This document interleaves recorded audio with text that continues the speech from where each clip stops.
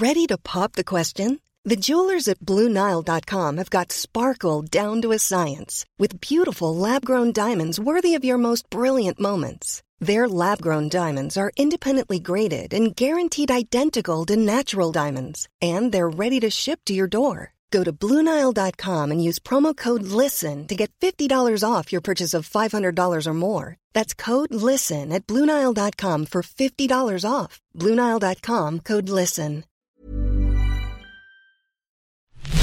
The Self-Love Club, a place where boss babes share their stories to empower women. Welcome to the Self-Love Club podcast. I'm Val Crawford, and you can find out more about why I've launched this club at valcrawford.com. I'd love for you to join it, and trust me, it's not like a cult or pyramid scheme. It's literally just a club where you can come hang out. It's going to be a fun time. Join me for a podcast series where we'll hear the stories of girl boss women who are doing super cool things with their lives. We'll find out how they've done what they have, their self-love and self-care practices, and they'll share their tips to empower you to live your best life. Country New South Wales raised Heidi Anderson always wanted to be a radio star and is now a breakfast radio host in Perth. Heidi is also a mental health advocate, openly sharing her battles with anxiety, and has shared her negative body image issues with writing on her website. This chat with Heidi is super relatable. We talk about relationships, always partying, drugs, panic attacks, and self-doubt. We're so lucky to have Heidi share her story and advice on the Self-Love Club podcast. Heidi, thank you so much for being on the Self-Love Club podcast. This is so exciting. I've wanted to have you on for quite a while, so I'm pretty stoked. Oh, thank you so much for having me. I've been hearing all these other people and I'm like, hopefully I can live up to your expectations and standards. Oh, not at all. You'll be amazing. Oh, well, we hope so. There we go. There's hashtag self-doubt. Yeah, which we all have that. So exactly. Tell everyone about yourself and what you do. So I am a radio host in Perth on a radio show called Heidi, Xavier and Ryan. I've been in Perth 6 years this November. I used to work on another show called Heidi, Will and Woody, and then I've travelled around the country working on radio shows before that. Did a stint in Big Brother. That's not how I got into radio. I just set the record straight. I worked in radio before that.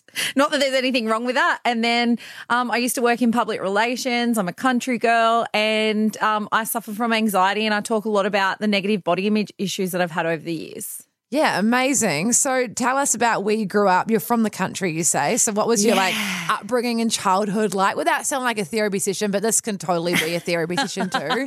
Like, what was your childhood like? I've got a 2 p.m. psych appointment today, actually, so this will just warm me up. I grew up in New South Wales in a place called Bathurst. It's about 30,000 people, amazing parents, both super hardworking, both have their own businesses. And then I've got an older brother, Nick, who's 18 months older than me. He's a historian and an author, so he got the brains in the family and I got the... You're pretty smart too. I wouldn't say smart, maybe street smart, whereas he's book smart. But, you know, we complement each other because we're complete opposites. But, yeah, so I grew up in Bathurst and I reckon it's only been in the last few years that I've probably realised how much I'm like my mum. And, you know, I think growing up I had absolutely no self-awareness of who I was or anything like that. And I was just this wild, crazy, loud mouth who just wanted to live life to the fullest. And that meant, you know, I did some really crazy shit and just partied all the time. And it wasn't probably till later now that I've gone, oh my gosh, I am like so my mother. I didn't realize she had anxiety and that's probably, you know, she's passed it on to me because it's a chemical imbalance. And then also I didn't realize that she was an emotional eater, which is something I've battled with my whole life because she never really spoke about it, but obviously her behaviours have been put into me. But yeah, it was a great childhood and I love going home to Bathurst. Yeah. And so we'll talk more about those things you're talking about with like anxiety and the negative self-body stuff soon. But what did you want to do when you were growing up? Did you know what you wanted to do when you grew up? I wanted to be a radio star. So you've always wanted to do radio. That's cool. Yeah. And I still remember it was a girl, Gemma, one of my mates. We used to set up in the in our bedroom, like in my bedroom, and we used to do radio shows together. And I still remember sitting in the room and we would record it on my little pink, recorder that I got for Christmas. And we would do our own radio shows and we'd have even people like call in and, you know, we'd call out to people. But I also remember going through a phase where I wanted to be a hairdresser and then then obviously I did want to follow in the footsteps of my mum, which was owning my own coffee shop and that one day as well. But yes, let's just say that's definitely passed. Yeah. How did you get into radio? Did you go train in it or what happened? It's a really interesting story. I was working at the pub in Bathurst at the Knickerbocker Hotel and I was studying public relations at uni, and a lady came up to me one night and she said, "You do realise you have a great radio voice?" And I was like, "Oh, really?" And it was my first year of uni or whatever. And she said, "You should come down and do work experience at local B-Rock FM." And I just kind of didn't really think anything of it. And then they kept calling the pub and they said, "When are you coming down?" And I ended up going down months and months later. And then I used to get up before uni and I used to go in and write gossip and stuff for one of the breakfast shows in there, and just did pretty much like volunteer work there for a year and a half whilst I was studying. And then when I finished uni in public relations in Bathurst at Charles Sturt, I decided that I wanted to travel and I wanted to get into radio, but the B-Rock didn't employ me. They ended up giving the job to someone else. And I remember I was so pissed off. But now I look back and I think if I went straight in to do a breakfast show at 21 years old, what would I have talked about? In my hometown. Do you know what I mean? Like, I then went off and travelled for 4 years after that and worked in PR and worked in bars. And then I just couldn't let it go that radio was inside me. And it was like, it was in my blood. And I'm like, I just need to do radio. And then I ended up coming home and going to AFTRS, which is the Australian Film, Television and Radio School. And that's kind of how it all came about. Yeah. And then where did you go from there? Oh, so I was desperate to do a breakfast show. And I remember at the end of it, and I still remember I never really sounded like myself on air, and that's what I really struggled with. I had this like different persona and I couldn't relax. And so I remember being desperate to be on radio and like desperate to be on a breakfast show, but there was nothing really coming up. And when you would hear those moments of natural me being just myself, I had people going, "You'll be great one day, one day, one day." But I wanted it all. By then I was 26, 27 and I was like, I ain't got time to waste. You know what I mean? Like, give me a breakfast show somewhere in the country. And then I ended up getting a music shift and I was devastated in Warrnambool. But it was also one of the best things that happened to me because I ended up learning how to write copy and that just fueled my desire. And literally 9 weeks after working in Warrnambool, I was headhunted through someone else's demo that I went to, a guy that I went to radio school with for Southern Cross Stereo, and he was applying for a job in Bunbury. And they heard me on his demo from radio school and they said, "We need to get her to demo with you." And then that's how it all came about. And then I started doing breakfast radio in Bunbury at Hot FM and did 2 years there, and then went to Newcastle and did NXFM with Heath and Normie, another show. And then I did Big Brother, which was an interesting time of my life. And then I came to Perth and that's where I am now. I know what you mean though. It can be pretty, like when you really like want something so much and it's just not happening, and it's so many factors. It's timing. It's like just when you're ready as well. And a lot of it I can relate with, obviously being in radio too. Like, I think a lot of it comes down to like when you really believe in yourself and your self-worth as well, and you're just like, I want this so bad, and it gets frustrating. And as you get older, you do worry. You're like, am I ever going to do this? I'm getting closer to 30 or whatever. You know, like I need to get this done.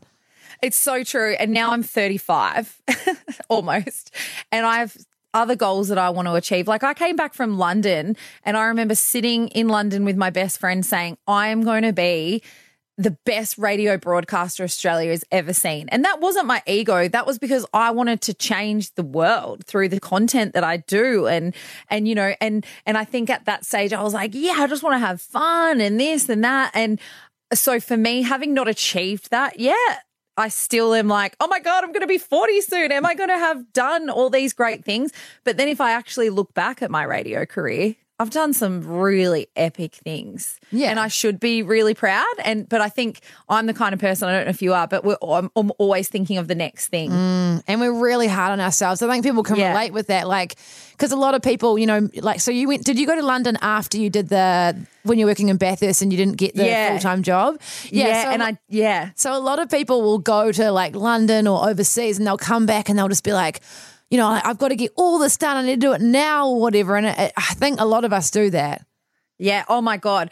And because I think I wasted so much time in London drinking, taking drugs, you know, sleeping with all the wrong men, doing everything kind of wrong for my mental health, I came back very, very broken.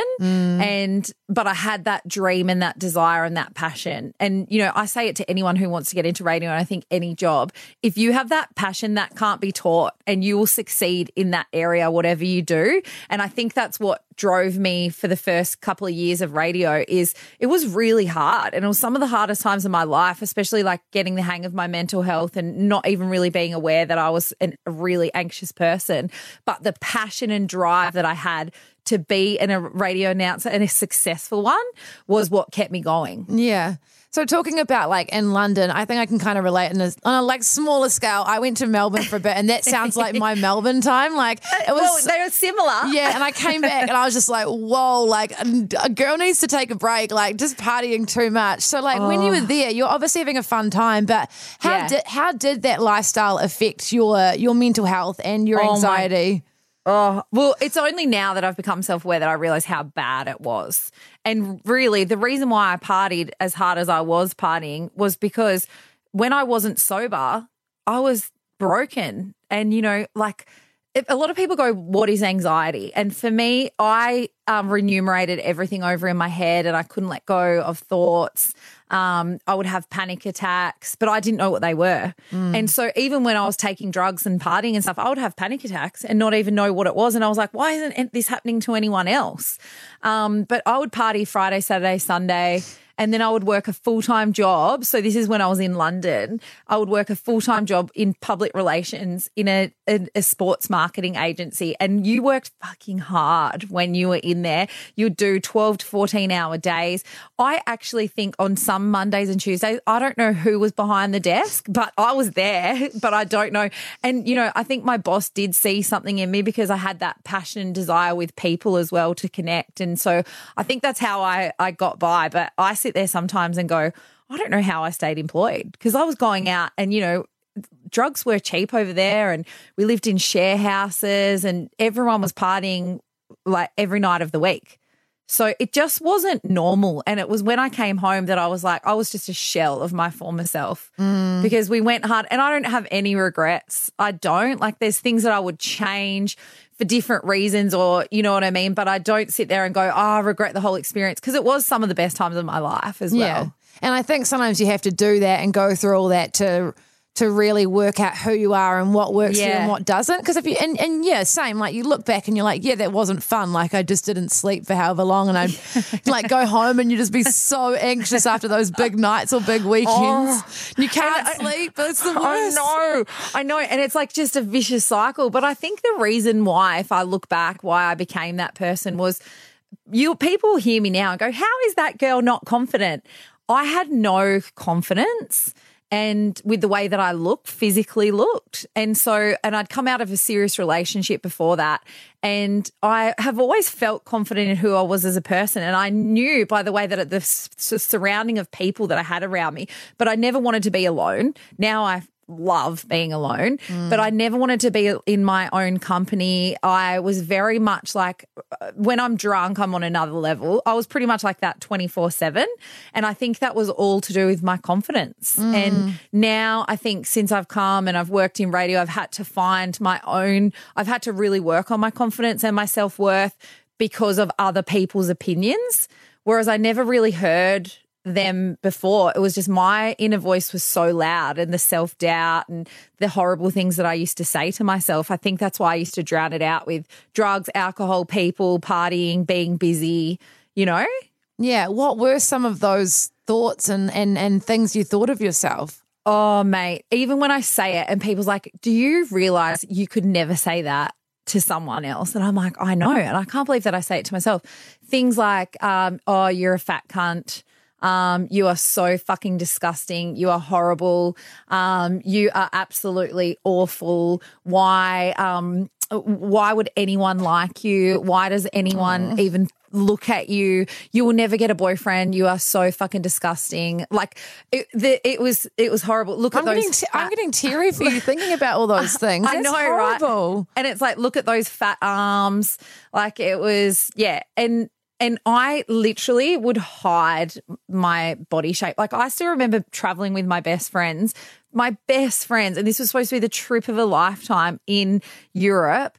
And I couldn't leave the tent one day because I was saying those things to myself after a big night, and I was so stuck in my head that I was like, why would anyone look and talk to you when you look that disgusting on the beach in your swimmers? And so it was Heidi. 45 degrees and I sat in the tent and just wanted to be in a little hole, shriveled up in a hole. And not see anyone ever again. But that's what I mean. Like you hear that and you go, fuck, you speak to yourself like that? I know. And that's the thing. We do speak to ourselves. Like if we spoke to anyone else like that, or if our friends spoke to themselves like that, about like themselves like that, we would be so upset. But then when it comes to ourselves, we can do that quite easily. Yeah.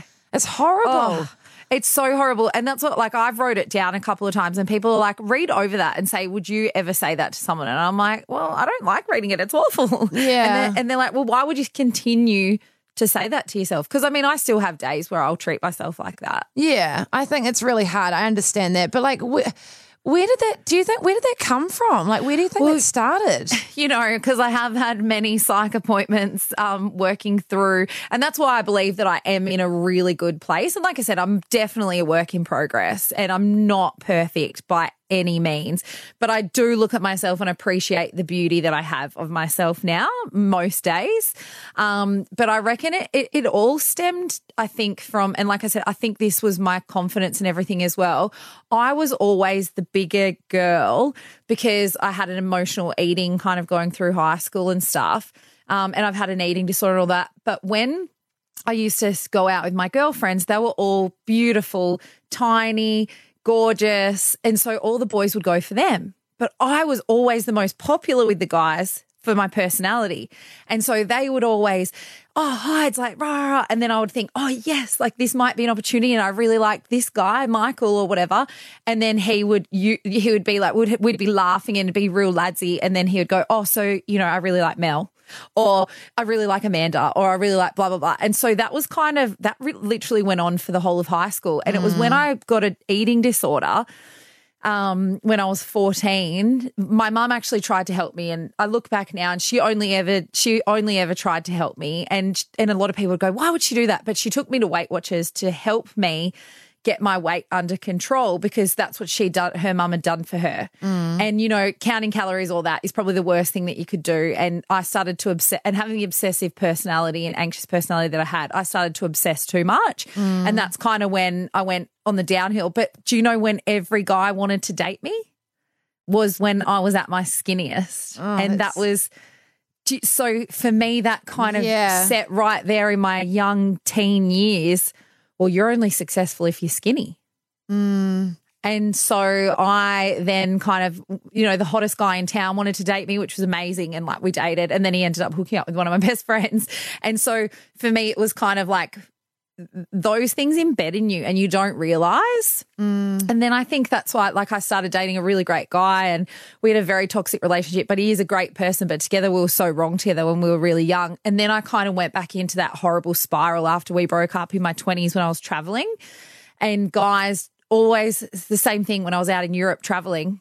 They wanted to be my best friend. They thought I was the funniest chick there, loved me, wanted to be my best friend for life, couldn't wait to friend me on Facebook to, catch up in London or whatever. But none of them wanted to hook up with me or date me or bang me, which is what I was searching for then.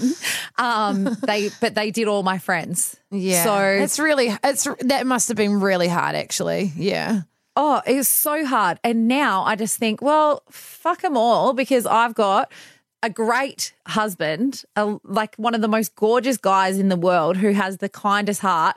And I think I had to go through all of that and he's really helped me love myself, because you know how they say, oh, you'll never meet anyone unless you love yourself. I call bullshit on that because he loved me before I loved myself. He's definitely been a massive part of that kind of journey as well. So, I think you got to kiss a lot of toads and you've got to be treated like shit sometimes. And then, good things do happen. And sometimes when you're like, obviously with all that negative self-talk and with your eating disorder and things, it's like you can't always attract something really incredible when you're not feeling good about yourself anyway. So yeah, like I think for a lot of us, you know, we're like, why aren't we meeting the right guy? But we're treating ourselves like shit. It's like, well, like if you treated yourself well, you'd attract the good stuff. But I mean, you managed to attract an incredible husband. You guys got married, was it the start of this year or last year? So end of last year. That's so we right. got married in September and we just had a honeymoon over Christmas and stuff. But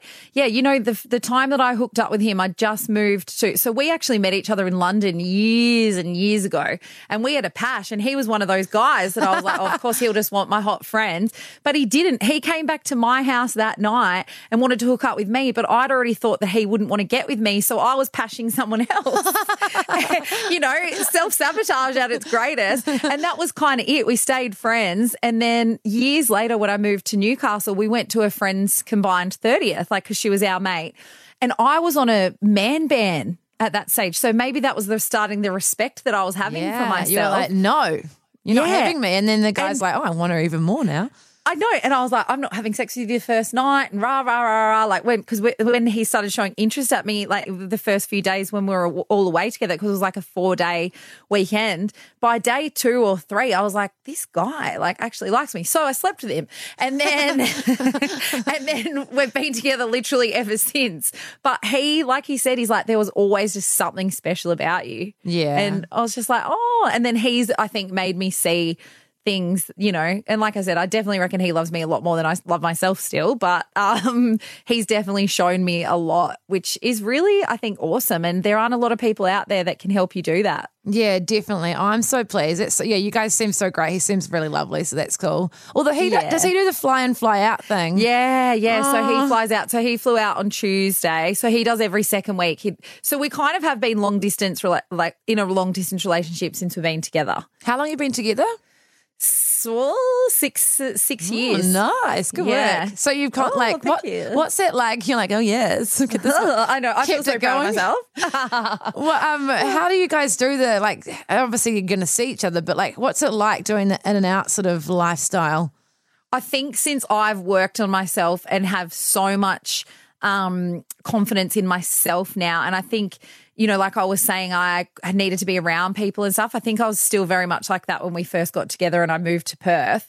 And I actually I was only thinking about this today because I thought, I've got to write about this. I used to cry and go psycho before he would leave. And I had so much resentment that he chose to work away and not be with me. And then I would be alone and then I'd just get drunk and smoke cigarettes and whatever, you know, and do crazy things with my friends still. And then it was only over like probably the last couple of years that I'm so content with where we are. And I think I just always had that fear that he was going to leave me or cheat on me up there, or do you know what I mean? I had all that self-doubt and anxiety and wasn't confident in being in my own company, that now like we actually can't wait when we leave each other, because it's like, okay, cool, I'll go get this done. And he's like, yeah, I'll go get work done. And, you know, and then I've got all these great times alone now that I can meditate and I can, you know, hang out with my girlfriends and go to yoga, and I don't feel like I've got to be around him 24/7. Yeah. And then when you do spend time together, it's probably like way more quality, you know? Yeah, well, you'd think so, but we spend a lot of time watching Netflix. That's all good. But we're like, hey, we're on the couch together and we're cuddling. Like, that's close. And you've got to rest. Like, it's tiring, everything you guys are doing. Yeah, exactly. So, you know, we'll talk more about that soon. But like going back to when you came back from London, and you know you came back a shell of you said you came back of a shell of yourself. You know, where were you at, and how did you sort of rebuild yourself? My mum cries when she talks about this. So she came to visit me, maybe it must have been like 3 months before I decided to come home. And I was an asshole. And if I look back now, my brother actually was pissed off at me, I reckon, for 2 years for the way that I treated my mum. But I didn't know, because anxiety for me brings out a lot of anger. And with the partying and everything like that, she was fully in my personal space, and she'd come into my life in London. And I still remember it was some of the worst possible. I didn't want to be around her. I hated her. I treated her like shit. And that's when I think she went, okay, there's something not right here. Like she's on the verge of depression, and whether she's depressed or not, there's something going on. And I think that's when she started to think, oh God, she's turning into me. She's got her anxiety. But so mum and I had some real awful times. We also had she was just about to get on the plane and I had this boss at the time who was a bully in PR, but I didn't know, I thought that was the career that I was going to do and I hadn't really started to think about radio again. And this lady abused me just before my mum was about to get on this flight and I just hung up and I sat in the gutter in London crying to my mum and my mum was like, I don't want to get on the plane, and she cried and cried. She said she cried all the way back to Australia because she felt so helpless. And when she got back, she was like, you don't really want to work in public relations, do you? And then she was like, what are you doing there? Like, where, you're not yourself, blah, blah, blah. And she was the one that said, you've always wanted to do radio, like maybe it's time to come home. And I went, oh my God, I think it is. Like, I don't know what I'm trying to prove to be here, and I'm broke. I'm taking drugs and drinking all the time. And I have just been an asshole to my mum, and I didn't know why. It was awful. If I ever have kids, oh my God, I don't want them to go to treat their parents like that. And so I then decided, I went and sat with my best friend and I remember looking over London and I was like, I think I'm going to try and get into radio back home. And then I just went on this mission to create all this stuff to get into afters. And I started to find that passion again. And when I got back, I remember just, like I said, being so broken from everything that I'd done, all the partying. And I got home and I was diagnosed with anxiety. And I went to one of those had 10 free sessions or whatever. And I remember at the time thinking that I didn't research anxiety. I didn't really try and understand it. I just went to the sessions and they told me that I had it. And then I had to do cognitive behavioural therapy and it helped at the time. And then I just thought I was cured. I didn't actually realise until it was 2015 or 16 that I came out publicly on the radio. It was only in those last 6 months before that I actually really understood that I have been a high functioning anxious person for years, for as long as I can remember, from when I was a child. So, and now having done all the meditation and, and exercising and everything that I do to keep my mental health, when I find peace in my brain, I'm like, oh, so this is actually what a normal person. The normality is crazy. When you have those moments, right? You go, oh my God. Yeah. I often think that I'm like, is this what we meant? It's meant to feel like? Because this is really nice and chill and calm. I know. And I have my friends to sit there and when we'll go for massages and stuff, we'll compare because they love just hearing are you serious, Heidi? Is that the shit that you were coming up with in the massage? And I'm like, yeah. And sometimes I can have a moment of pure peace. And when I hear that, my friend goes, oh, I literally didn't think about anything the whole time. I'm like, are you joking? Didn't you have 60 conversations going on in your head during that time that you were sitting there and stuff? Yeah. But yeah, so I think for me it was more I came home and I think probably detoxing from the drugs and stuff and because pills and coke and all that is very cheap in London. And when you're poor, that's kind of just what you turn to, and then you drink to come, because you're coming down or whatever. And then I remember I came back and, like I said, I was angry. Anger was a big sign, and that was when I didn't have a lot of confidence, and I found I was in my head a lot. And I think just having my parents be a mirror, maybe holding up the mirror, was when I went, okay, I need help.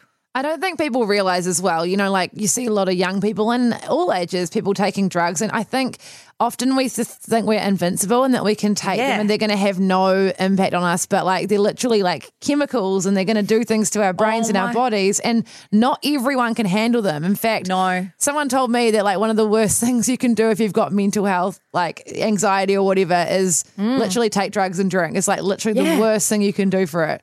Oh my God. So we used to smoke a lot of weed. And I was always the one that would be having, couldn't breathe, thought I was going to die. They'd had to take me to the hospital a couple of times. And no one else was having this. And all my friends were having the best time of their life, eating food and laughing. And I'd be having 10 panic attacks in the room next door, trying to get to sleep, thinking if I went to sleep, I was going to die. And at that stage, that's when I went, Oh, okay. And I remember it was in London. I was like, I don't think I should take weed anymore. I don't think I should smoke weed anymore. Like, this isn't good. But then I started to think, but Coke's not that bad. But when I would come down, that's when I would have the panic attacks. But I never knew what they were. I just thought that was just what happened to me if I took drugs. Yeah, and it's hard because, I think for a lot of people, when your friends are doing things and when you're at a certain age, I remember thinking this too, like, people would say to me, like family or therapists, like, you just can't do what they can do. And I'm like, well, why not? Like, why not? It's so unfair. Yeah. Like, why can't I handle everything like they can, Yeah, I know. And then and I've got friends that still go out and party on drugs and stuff sometimes. And I'm just like,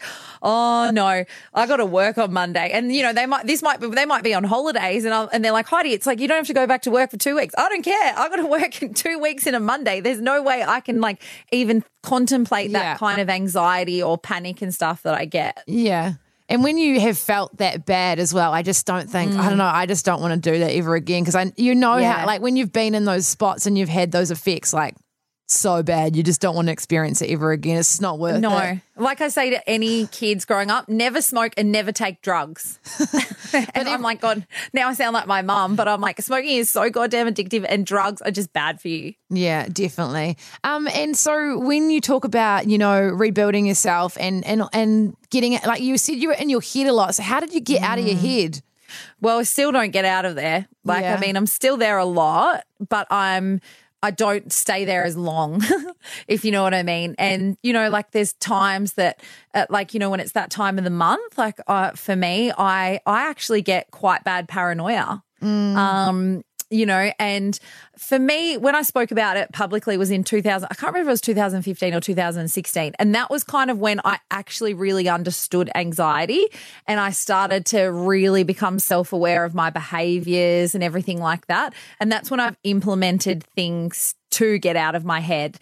And I get the one message I get from people all the time on my Instagram was, how do you help yourself? Like, how do you, with your anxiety? Because a lot of people don't want to be medicated and, a lot of people choose to be medicated. Like my mum and bestie both are anxious people and they're both medicated. So there's absolutely nothing wrong with that. But for me, getting out of the head, it takes hard work and it takes work daily. And I'm very open with people about my mental health and especially the people I work with and especially the people that are around me, like my husband and his family. I educate people so that they can really understand and see the signs. Because for me, a big sign when I'm in my head will be I'll get very nitpicky and I'll come across quite my warmness isn't there. So, but it's taken a lot of work. It's taken a lot of work. What was it like for you opening up publicly about your anxiety? Was that really scary for you or was it something you just knew you had to do? It was the fucking scariest moment of my life, but it's also been one of the best things I've ever done. Because like I said, I've now educated myself. I've met heaps of people. I understand it so much more. But I remember it was actually when we changed bosses here at work. And I mean, most people don't like change, but then you get an anxious person with change and they're just next level crazy. And so I really started to crumple with this new boss. And she sat me down one day and I felt like she was really quite what's the word I'm looking for? She was very micromanaging.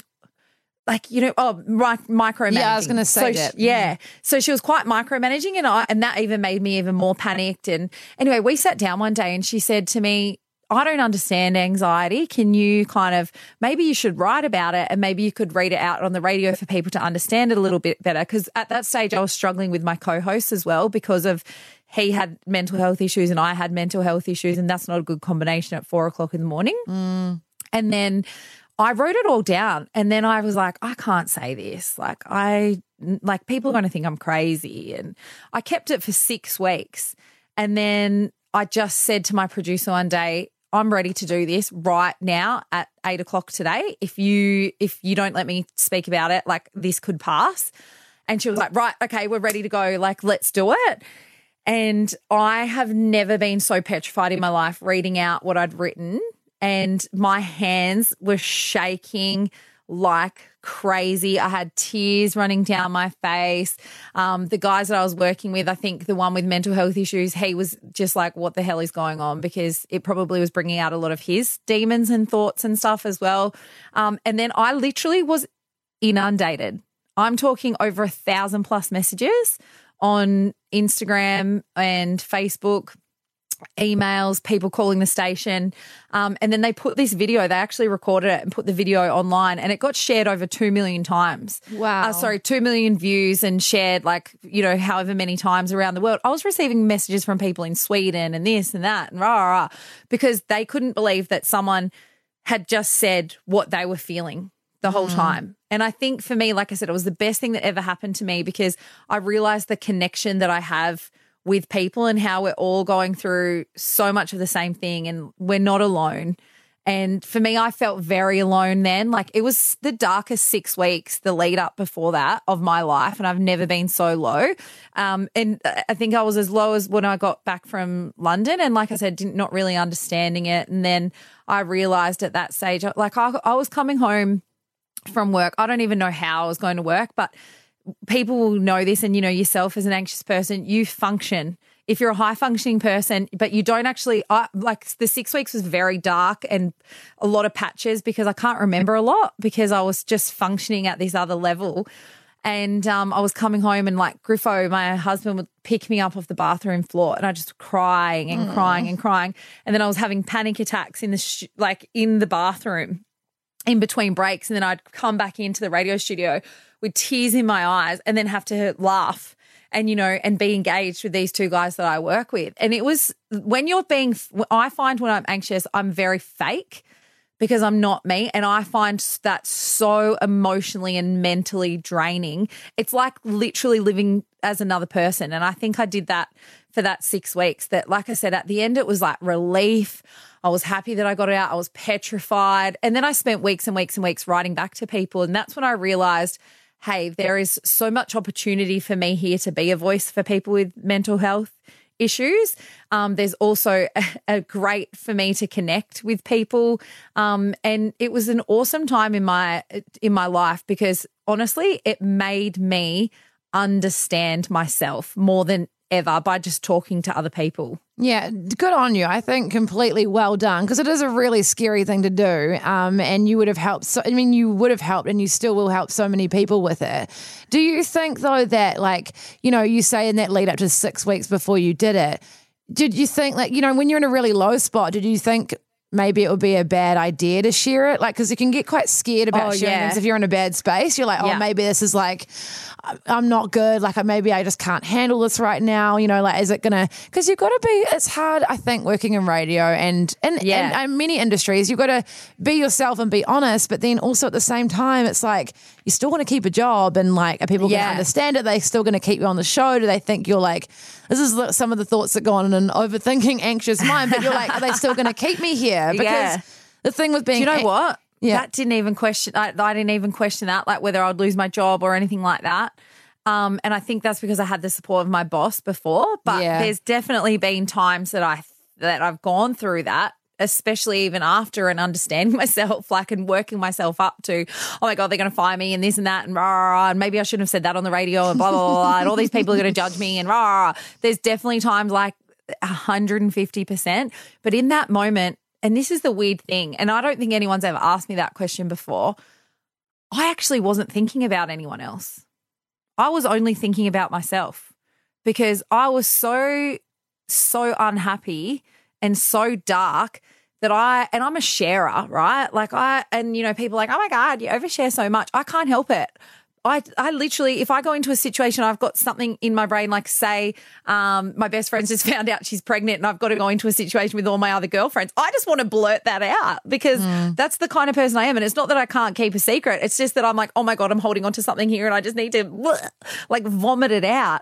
That I'd been holding on to this for 6 weeks. And like I said, I definitely questioned whether I should just share it, just because I didn't think anyone would really care, if I'm being honest. And then it was so much so that I felt like I was in such a shit place that I just had to tell everyone why I was in a shit place, Do you know what I mean? Yeah. I didn't think about any other repercussions. I didn't think that anyone would really care.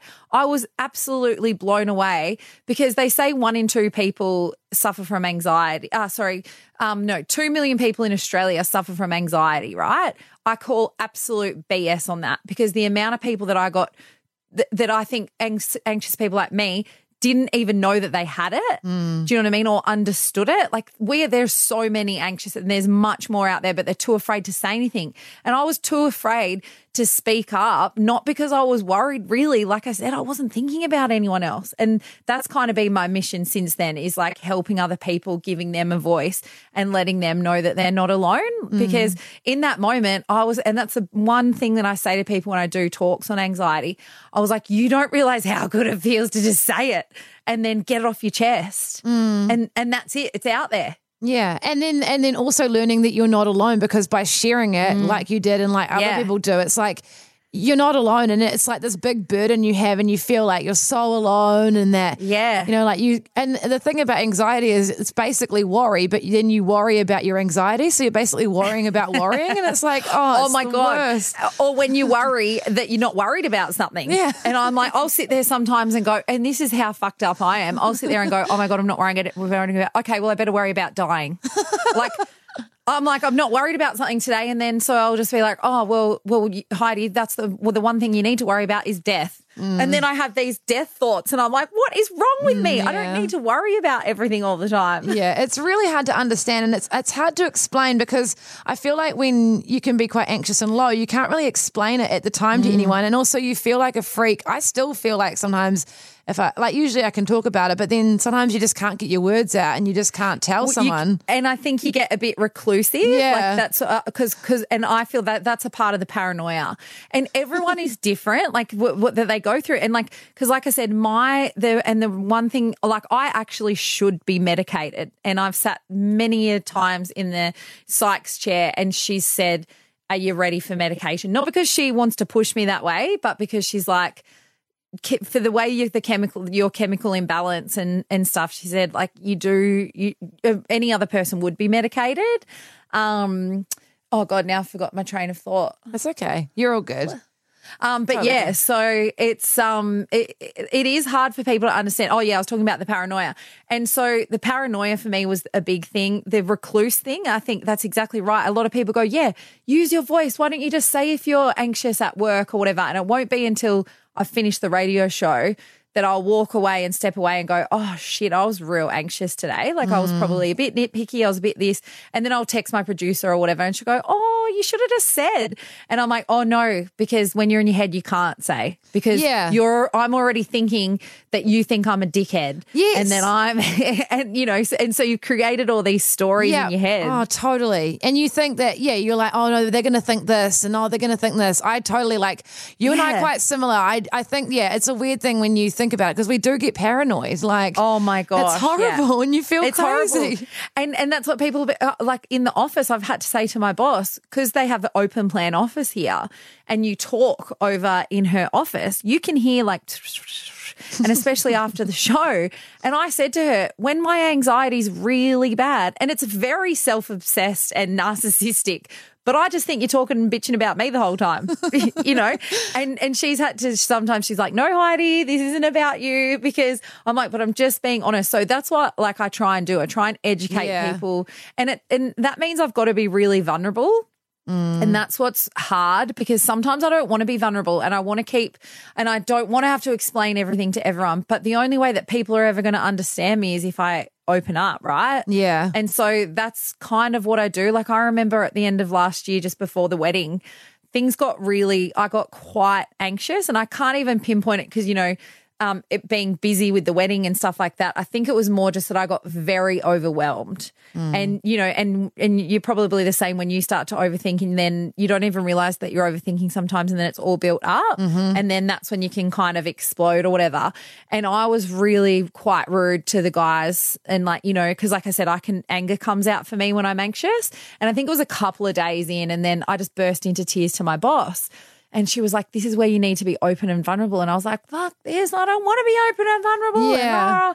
And then I went home that day and I thought, no, the only way they're going to know I'm not actually an arsehole is if I explain to them. Yeah. And I wrote our whole team an email and I just kind of drilled down on if I'm acting like this and blah, blah, blah, blah. And, you know, no one else would do that. No one else in our team has done that, you know, and they can be arseholes any day of the week. But for me, because I'm like, I just want people to understand me. Yeah. And so I will continue to be vulnerable even when it's really hard. That's good. Good on you, because I think a lot of us, and especially in an industry like radio, you get paranoid that they're going to be like, oh, the bosses are going to get rid of you, or like, you know, like the tap on the shoulder in radio. Well, we know that's happened a lot. So I don't know. You just like by sharing that vulnerability, which is really good that you do that.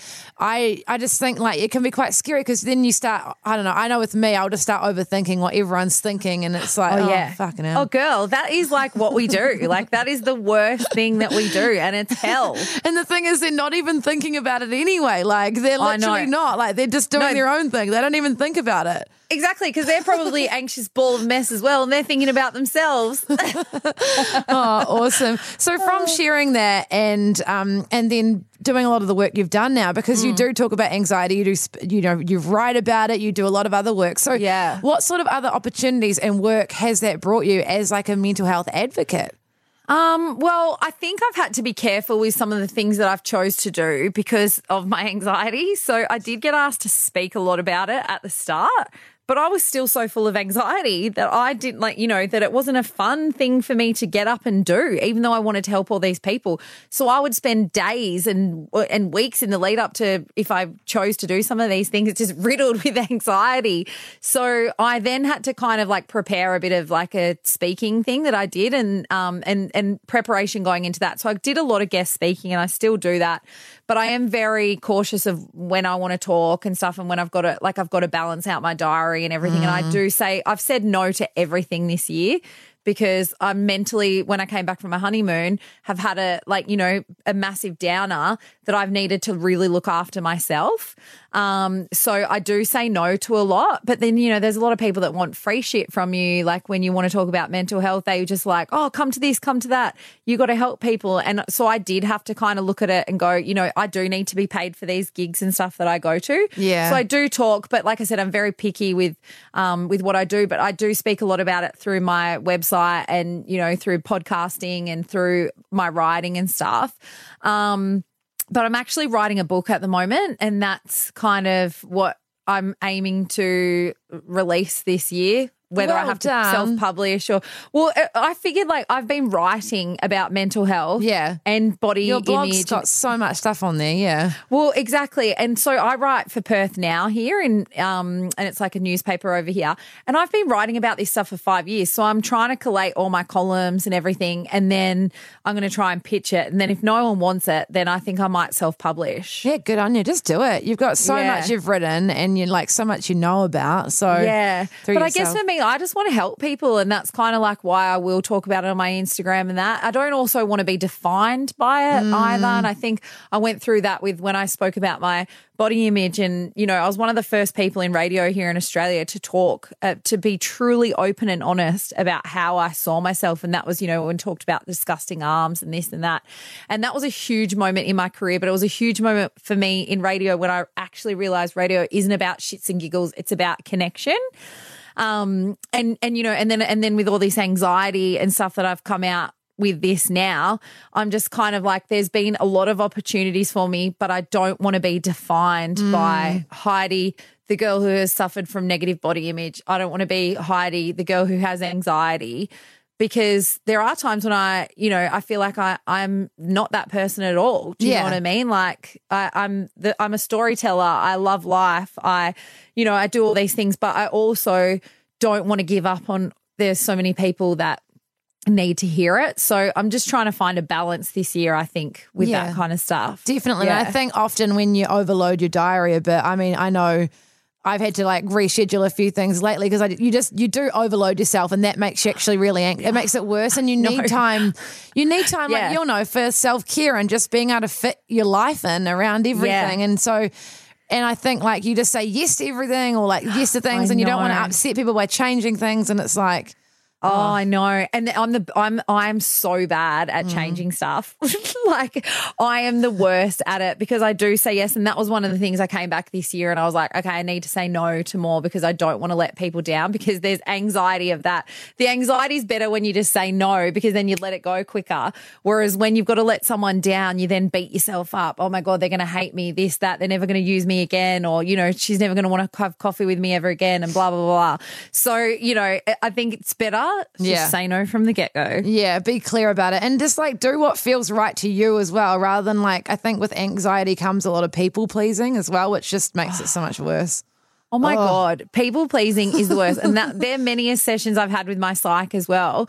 And that was one thing that I realized. But then I because I used to be, before I got into radio, I don't think I was a people pleaser. I used to say it straight. I didn't give a shit if people liked me or not. And I think going overseas and going through that crazy journey and then coming into radio, and people judging you straight away. And then, you know, in radio we get air checks. For those people who don't know what that is, you sit there and then obsess about things you've said wrong and this and that, and you get told by people. And they're just opinions at the end of the day that you've done this wrong and done that right and blah, blah, blah, blah, blah, that you just become like a crazy person. And it's especially when you're a person that's hard on yourself, you've already got all these criticisms about yourself anyway. So it's like, just add some more. Why don't you? Oh my God. Yeah. And so, you do. I don't even remember what my point was then. I was just blabbering away. That's all but you become, I guess, like you need thick skin. Yeah. How do you find working in an industry where you do have criticism, whether it be from listeners, online, you know, from air checks and things like that? How have you dealt with that and how have you learned to sort of, just manage it? I think working in regional radio, that really like knocked me down a lot. And like, you know, with the confidence even going into that, I didn't have a lot of confidence, you know, coming back from London and stuff. But now I'm at a point where I feel like I've achieved, I guess, credible kind of status that I can say to my boss, this is how I kind of want to receive feedback.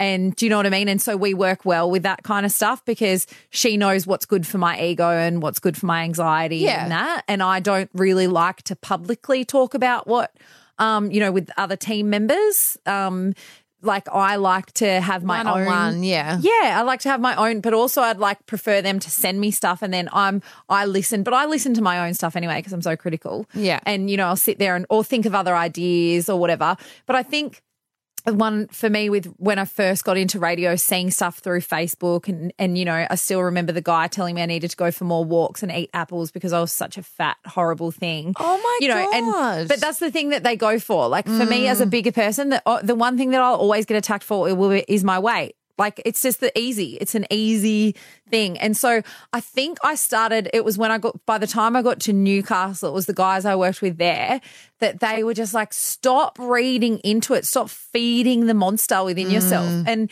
then I went into Big Brother and I remember going, do you know what? This is national at this stage. Screw this. I'm not looking at absolutely anything when I came out, to the point that I could have built my profile a lot more than I did, but I chose not to even have Facebook when I got out because I didn't want to read shit from people because I was like, I'm not mentally prepared for that. Yeah. And so I think I self-cared myself in that way. Yeah. And then now I don't really read comments on any other newspaper articles or columns of my own. I don't read comments really, if I'm being honest, of anything, because I think people are nasty and it doesn't need to be said, and it doesn't make me feel good. Even if it's about someone else, I don't like to read it. I totally agree. I just don't think you need to see it. And people who want to give you good feedback, they'll DM you on Instagram. You know, they will go out of their way to contact you. And people who comment on like, you know, posts on Facebook or news sites, they're just trolls and they're like not nice people, you know? Yeah, exactly. Who has time for that anyway? Like, oh my God, I can't believe it. It's like just a horrible, horrible time to be alive with that kind of stuff. And that stuff really breaks my heart. So I try and keep away from that. And, you know, like it's about building my own confidence. And I've gone through lots of self-doubt and stuff that people wouldn't even know that happens behind the scenes, and moments that I've cried to my boss and, you know, I want to get to the next level, but I don't feel like I'm good enough. And it's only now that I genuinely believe that when everything's right for me, I will get to the next level. And that means for any part of my life, not just, you know, like being confident in this and that, but just for many things to line up. It will happen when it happens. So I think just not feeding the beast. Like just because don't you reckon we self-sabotage? Like if you're having a shit day, you're going to see a shit comment and then you're going to hound on it. And, you know, like I received a couple of comments like coming back after my honeymoon that people didn't want to hear, and because they messaged me on Instagram. And I was just like, you can't help but see that sometimes. Yeah.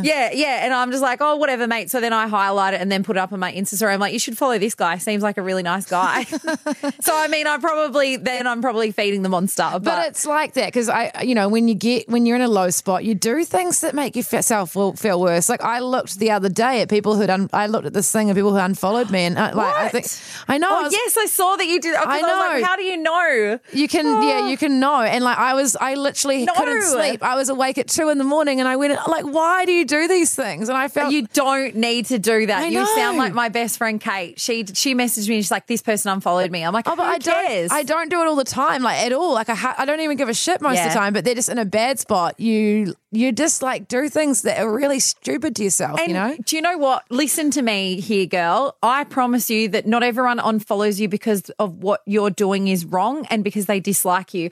I unfollowed shitloads of people when I was going through a lot of negative self-talk. And one of my friends said to me, write down, she said, do a test for 2 weeks. Write down how many, when you're on Instagram or you're on Facebook, she said, write down how many negative thoughts you have personally about yourself when you go on there. And I did, and I was like, whoa, there was hundreds. You know, I'd see some of the people that I love, like Charlotte from Geordie Shore. I've just always loved her look on life and not giving a shit.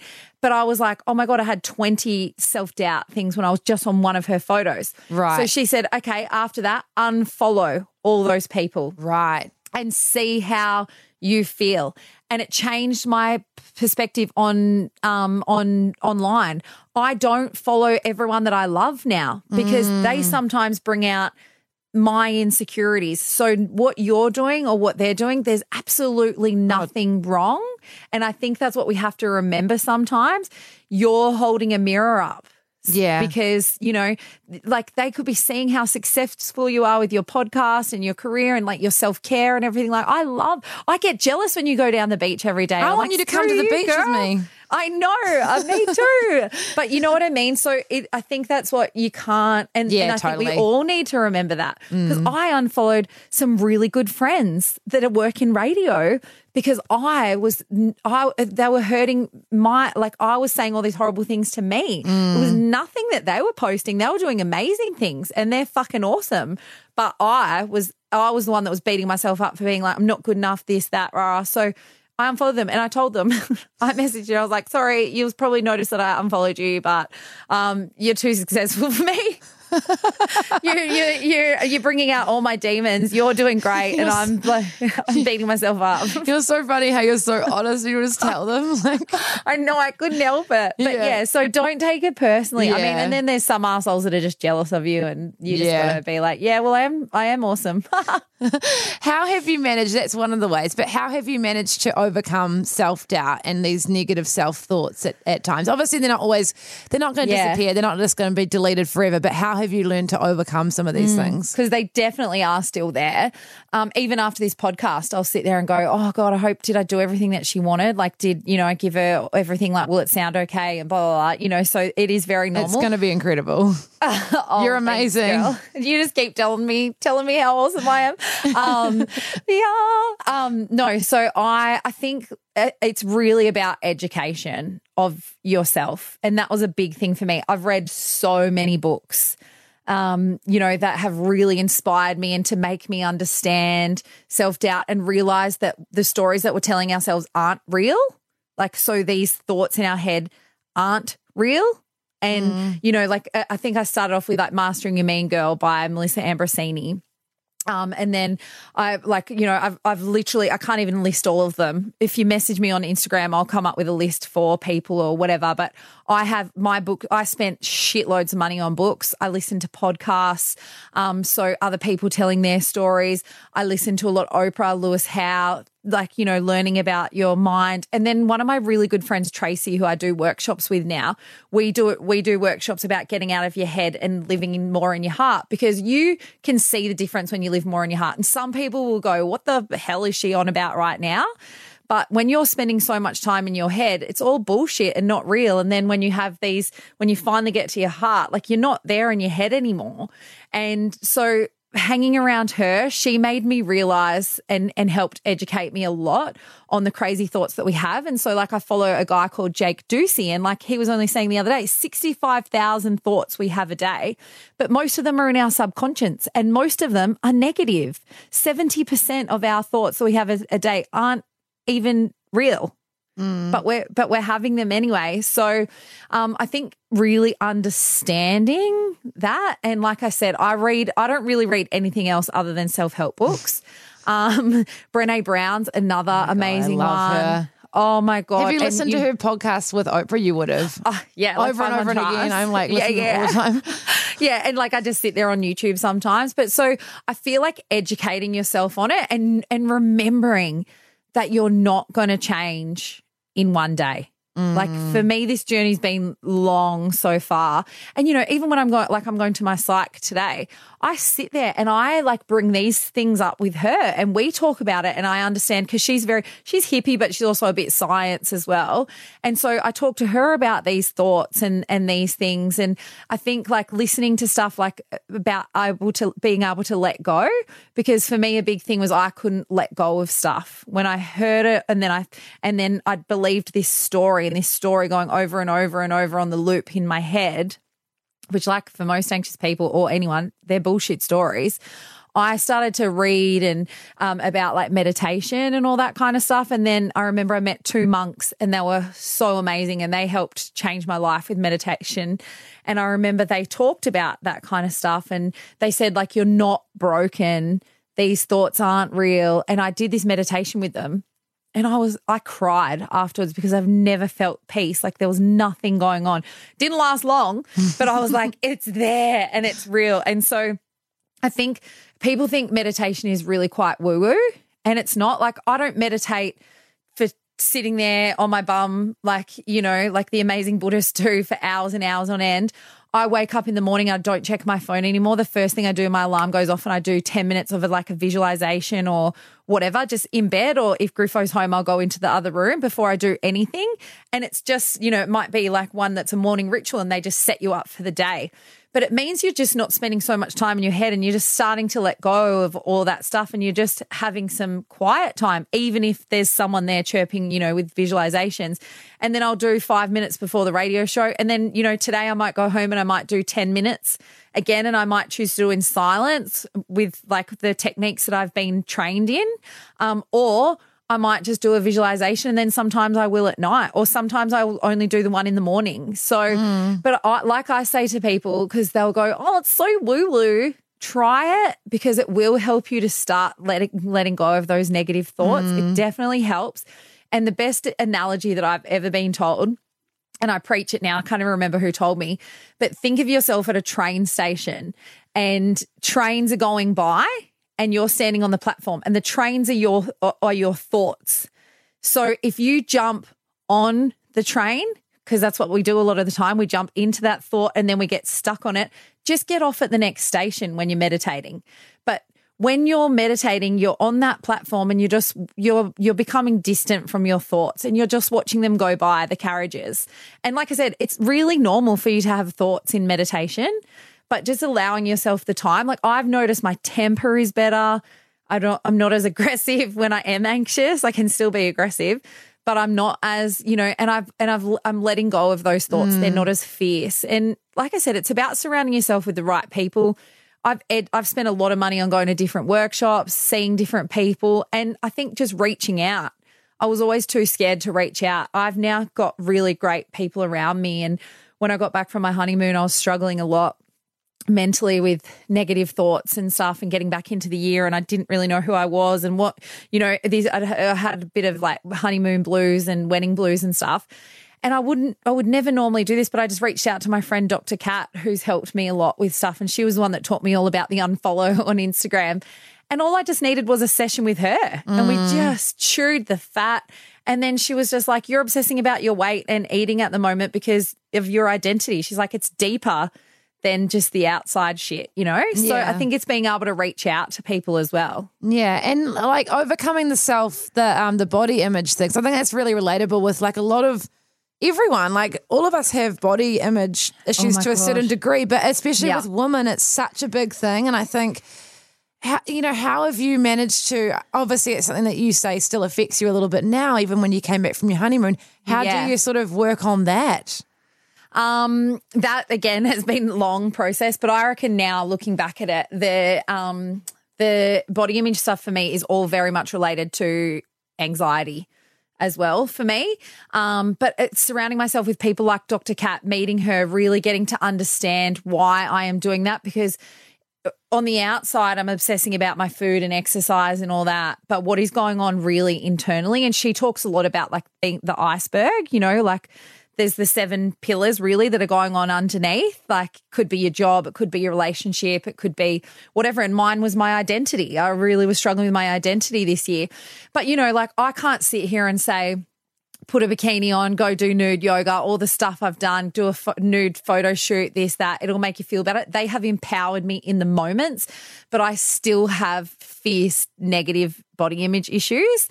But because I think through meditation and all that kind of stuff and surrounding myself with the right people and being able to talk about it, it doesn't affect me as much and I don't hold on to it. So do you feel like it's gotten a bit better in terms of it's not as severe? So much. But, like I said, this year it's like it's reared its little head again. And I think that's because some of my self-care things went out the window. Like I wasn't training, wasn't eating healthy.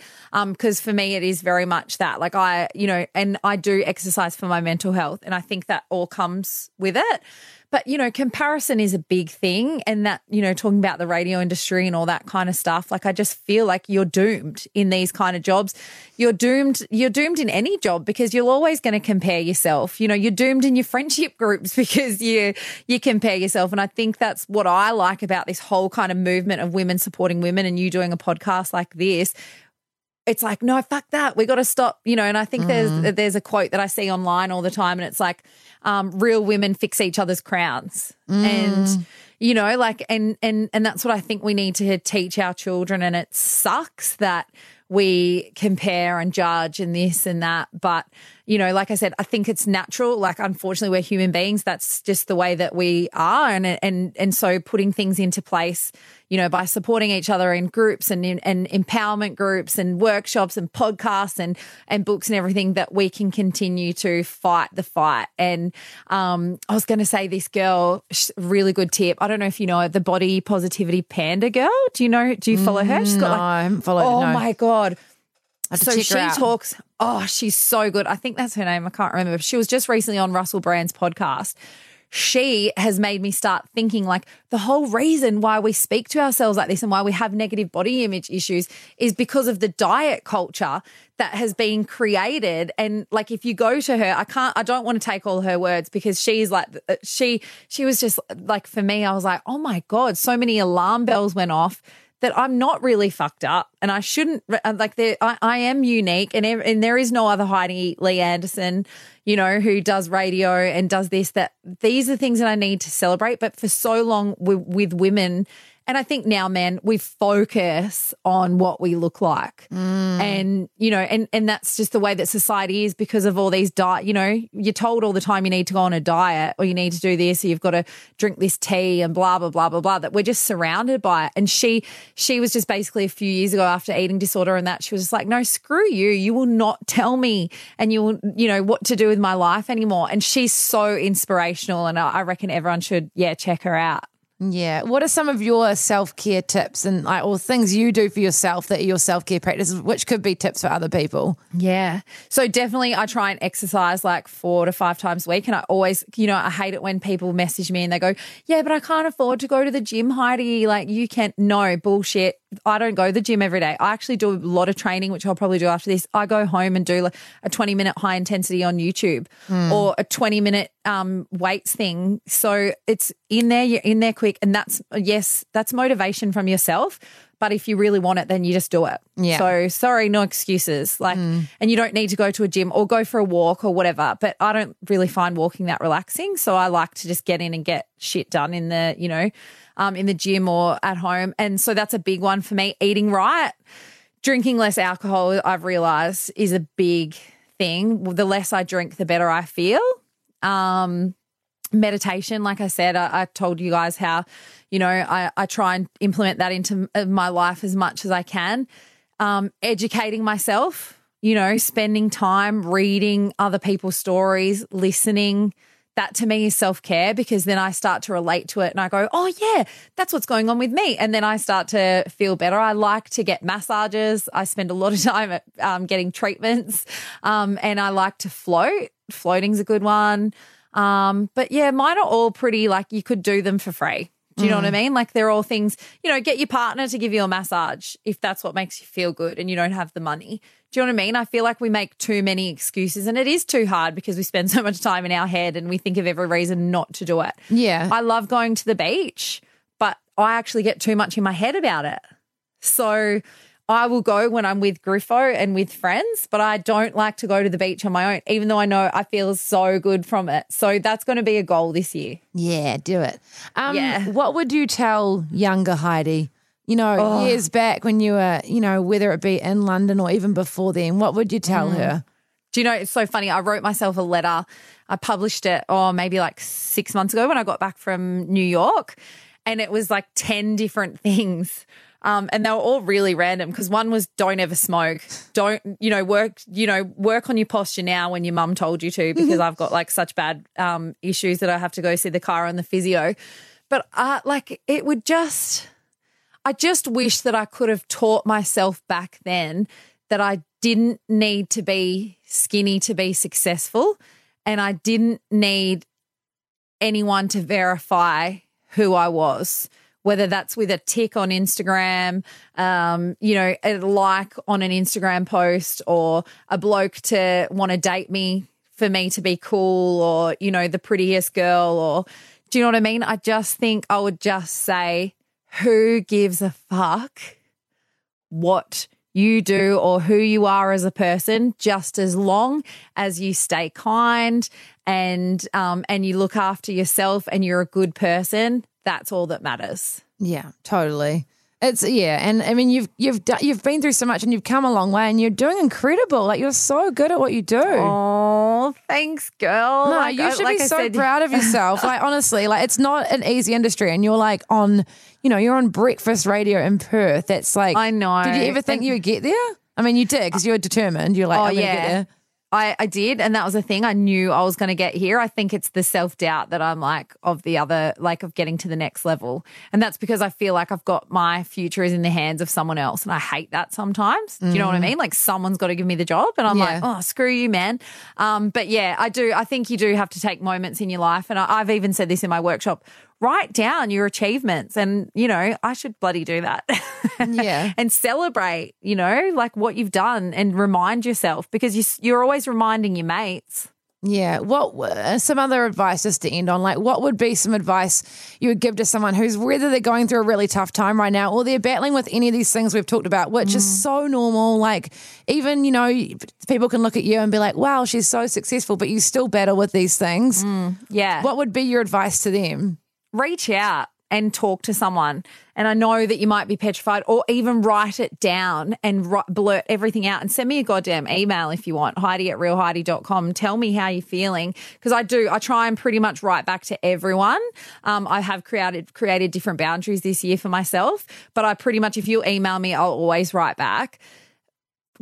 Definitely reaching out was one of the greatest things that I did, and I spoke quite publicly. You might just need to tell your partner that this is how you're feeling and thinking, and you might need to tell them so that you can go get help.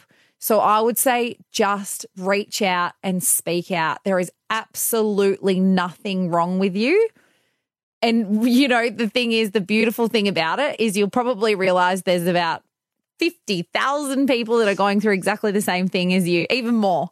Do you know what I mean? You are not alone. And so that's why I'm like, don't think you have to do this alone. So reach out, speak out, whether it's your doctor, your friend, writing yourself a letter, like just blurting it all out. Because I feel like sometimes when it's inside, that is when it has its power on you, when you're not sharing. And that's why I think I share so much, because when you're overanalyzing or, spending time on the merry-go-round, which we do, you just sometimes need to get it out, and then you say it and it's like, oh yeah, that's not even real and that's not even that big a deal. Yeah. And what about for people who really want to do some really cool things for themselves? Like, you've built this really cool career for yourself. People are like, I want to do this, or I really want to achieve my dreams. Yeah. What would you say to them? Exactly what my parents said to me. So I didn't even know what feminism was, or, that I couldn't achieve any, when I was growing up in my family, because it didn't matter who you were, whether you're male, female, whatever. It didn't matter. If you wanted something, you work hard. And if you and you show that passion and you portray that passion to the person or thing that you want, and everything else you can be taught and learnt along the way. But if you work hard and you're passionate, you will succeed. Oh, thank you so much, Heidi. You're so incredible. I feel like we could learn so much from you.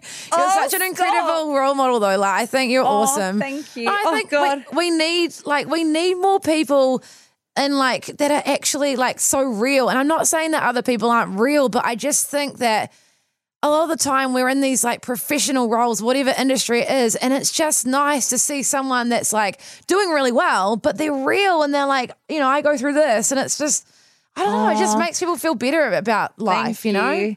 Oh, it does. And it makes me feel better as well, because when I share, and that's what I think when I share on the radio sometimes, people are like, as if you said that story about Griffo or this or that. And I'm like, yeah, but then I realize that there's 10 other people that feel exactly the same way.